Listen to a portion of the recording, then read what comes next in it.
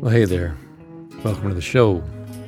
This is Andrew again, bringing you another story here from my brain. And I want to start off by reading you a quote from an author I'm reading, or actually I'm listening to. I've been listening to books on, it's not on tape, it's audible, whatever. It's just a book someone's reading, and I like that. This particular book was written by Mary Karr. It's called The Art of Memoir, and I'll explain why this is a relevant quote in a minute, but I thought this was hilarious. Okay, this is Mary Karr saying, "I put just a teaspoon of cat shit in your sandwich, but you didn't notice it at all. To my mind, a small bit of cat shit equals a cat shit sandwich, unless I know where the cat shit is and can eat around it." So, why am I telling you about a cat shit sandwich other than the fact that it's kind of a funny phrase, cat shit sandwich? So I'm about to tell you a story that is not entirely true. It's an amalgam of moments in various diners around the country. It's called Spazuccino. It's the name of the story. And this didn't exactly happen.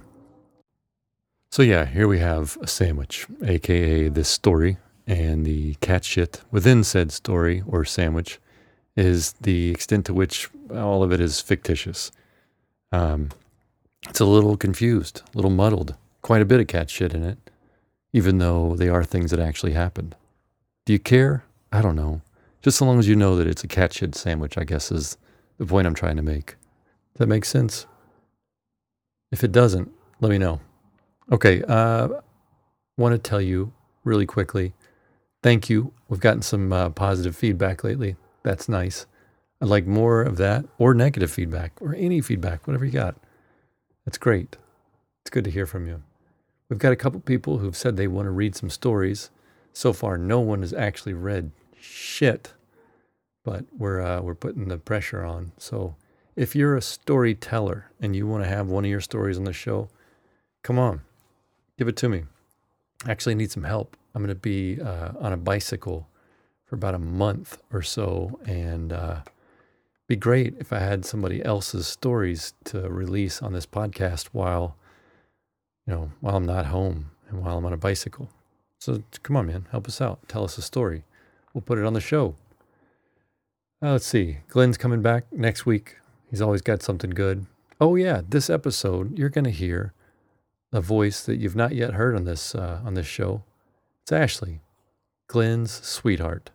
She narrates the voice of this fictitious waitress who, as I said before, is not made of cat shit, if you're confused. She's made of a human being that's made up of imaginary thoughts, an amalgam of waitresses, if you will. I wouldn't, but you might. Anyhow, I hope you're having a great time and doing fun and interesting things with your life.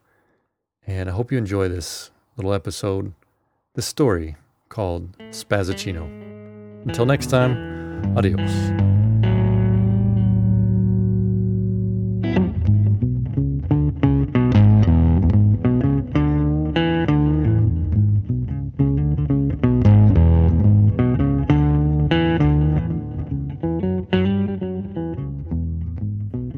Hey, sweetie, you want a cup of coffee? With long hair piled up high and pinned tight to her head by a lattice of bobby pins and many years of practice, the waitress grins at me. Her eyes reflect the sun coming in through the diner's windows like jewelry in a house fire. Something about the way I say, "Yes, please," causes her grin to blossom into a full-toothed smile. Without a word, she swivels her hips and turns confidently on thick-soled sneakers. Sturdy instruments which have traveled countless miles between the kitchen and the tables of this hearty slice of the American dream. She returns with a serving tray, on top of which sits a white porcelain sugar caddy which I do not need, a small bowl of plastic creamer containers which I do, and a mug the size of a newborn elephant's wash tub, filled with steaming black coffee. Everything feels just right. She lays it all neatly in front of me. With such care and consideration, I feel like a champion. congratulated, and awarded the gold medal by the Olympic Breakfast Committee. I'll give you a sec with that menu, hun. She turns to walk away, and as she does, I reach for one of the creamers. My diner habits are well-formed and rarely vary. With a practiced plucking motion, I bring the creamer to my lips and lightly nick the bottom of the plastic container with one of my incisors, creating a tiny pinhole. As I do this, the waitress spins around once again, holding out a spoon. She pauses mid-twirl, and her toothy, late spring smile withers under an unexpected frost of confusion.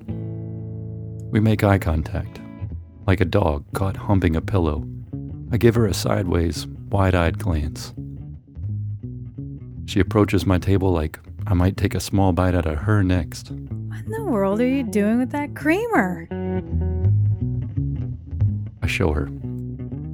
With the small hole pointed above the wash tub of coffee, I grip the body of the container between my pointer and middle fingers, firmly placing my thumb over the paper tab which most normal people peel back and use to pour out the creamer. It's critical for the thumb to maintain even pressure, or the paper will burst, sending an embarrassing splash of creamer all over the table. I give it a squeeze with my 2 fingers. The result is a 2-toned blending of magical delight. With one simple motion, the coffee is flavored, cooled, and stirred, leaving a frothy cappuccino-like texture on the drink's surface and rendering a spoon unnecessary.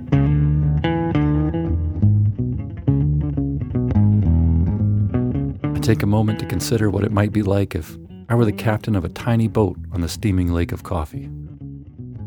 From above, a powerful geyser of white cream blasts from the bottom of an enormous plastic bucket as the energy from a giant's fingers becomes a powerful cream stream, plunging mightily below the surface of Laguna de Cafecito. The roiling waves would be magnificent as the aroma of roasted coffee, so floral yet heavy with the heat and sweetness of the cream, spray luxuriant foam around my daring vessel.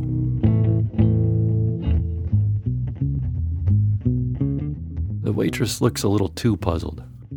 I pray she can't see the madness in my eyes. I think to myself, remember when we connected over that grin? We're pals, right? She returns the spoon to the marsupial pouch of her apron, gently cradled and preserved for the next chump who can't fathom such brilliance lighting up his morning cup. Once ablaze with a fiery sparkle, her eyes now feature a mere glassy shimmer as the ripples on the surface of Lake Cafecito dance in the same daylight previously captured by her iris. She looks like she wants to speak but is unsure what to say. Through a more muted, late winter version of her grin, she tells me, I'd guess I've been a waitress for about as long as you've been alive. She pauses to collect her thoughts, then continues. In all those years, I'll bet I've served about 1 million cups of coffee. But not once in all that time have I seen anyone do that. Peering into the beautiful, well-earned wrinkles encircling her eyes and her grin, I believe her. Her puzzlement borders on revulsion, but she can't break free, even as the small silver bell in the kitchen window rings out, calling her to deliver the hot food like a god whistling for his dog. Who taught you to do that? Please tell me it wasn't your parents. I tell her the truth, which seems to bring a sense of satisfaction, if not relief. I learned it from a guy called Filthy. The god whistles a bit more forcefully, and the pull is too great to resist any longer. Sounds about right. I'll be right back. I've got more questions.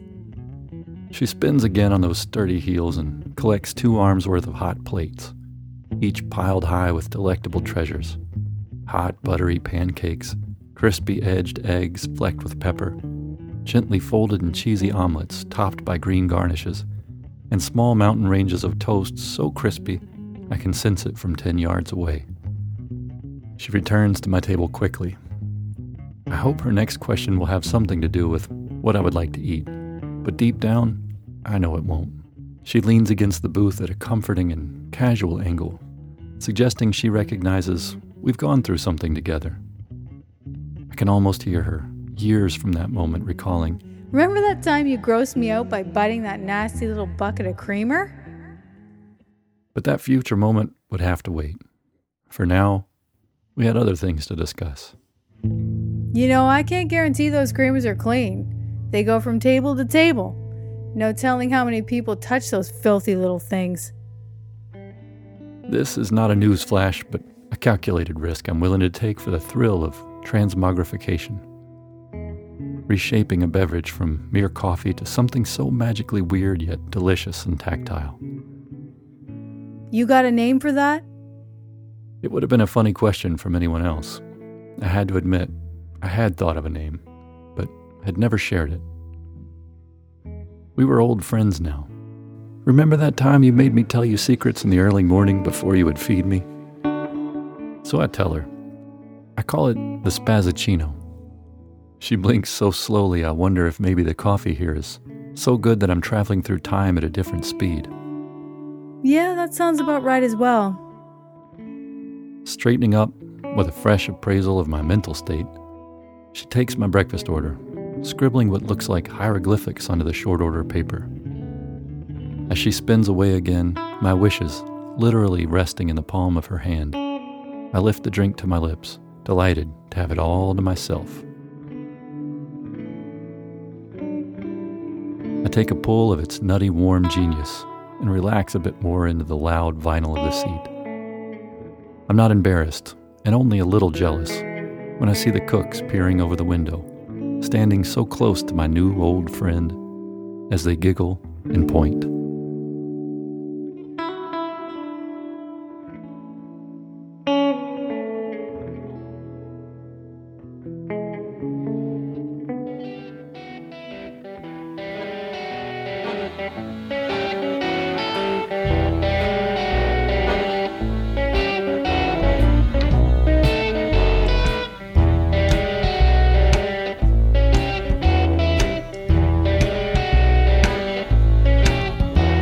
It's wet, it's all broken and wet, but I take what I get. I got a crooked cigarette.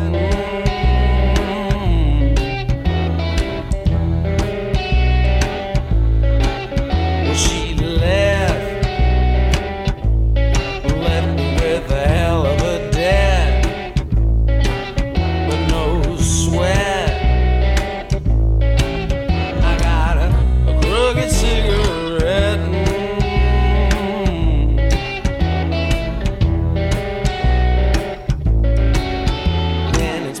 By the filter, there's a trick that I found.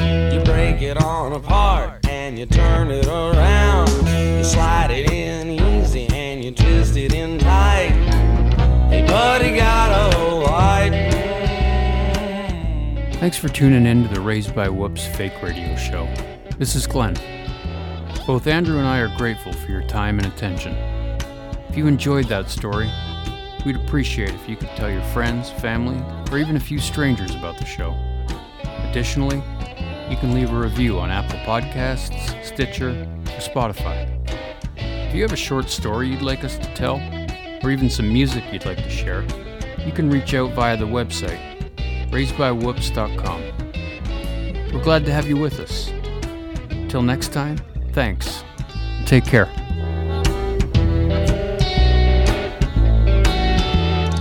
Busted by the filter, there's a trick that I found.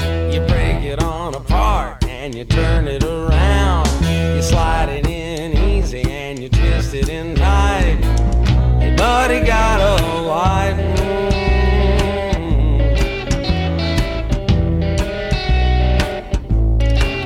Well, I'm full of that malt liquor bull. But I'm set. I got a crooked cigarette.